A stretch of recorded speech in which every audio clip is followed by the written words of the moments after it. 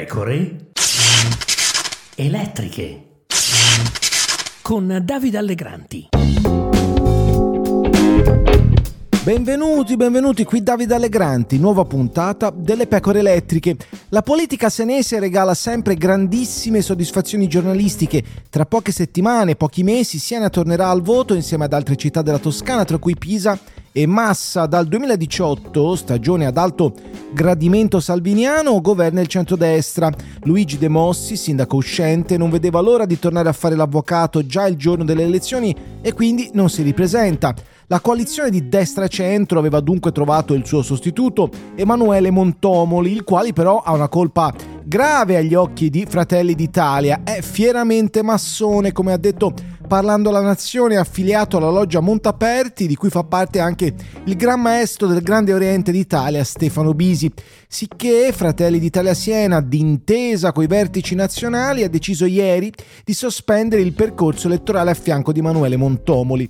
La dichiarazione del candidato circa l'appartenenza ad una loggia massonica e la sua posizione circa la non separazione della stessa hanno assunto contorni nazionali, tanto che ogni decisione è stata rimessa ai massimi vertici del partito, hanno detto Fratelli d'Italia Siena. Dunque, stop al sostegno al candidato, pur non mettendo in dubbio le qualità del professor Montomoli, cui avevamo convintamente dato il sostegno. Fratelli d'Italia ritiene prioritario che venga fugata in ogni modo la percezione che si possa agire per logiche di gruppi ristretti. Non dubitiamo che Emanuele Montomoli, di cui abbiamo condiviso insieme a tutto il centrodestra l'impostazione programmatica e di visione della città, sarebbe in grado di governare nell'interesse di Siena, ma il contesto che si è creato ha creato una percezione diversa che non possiamo eludere.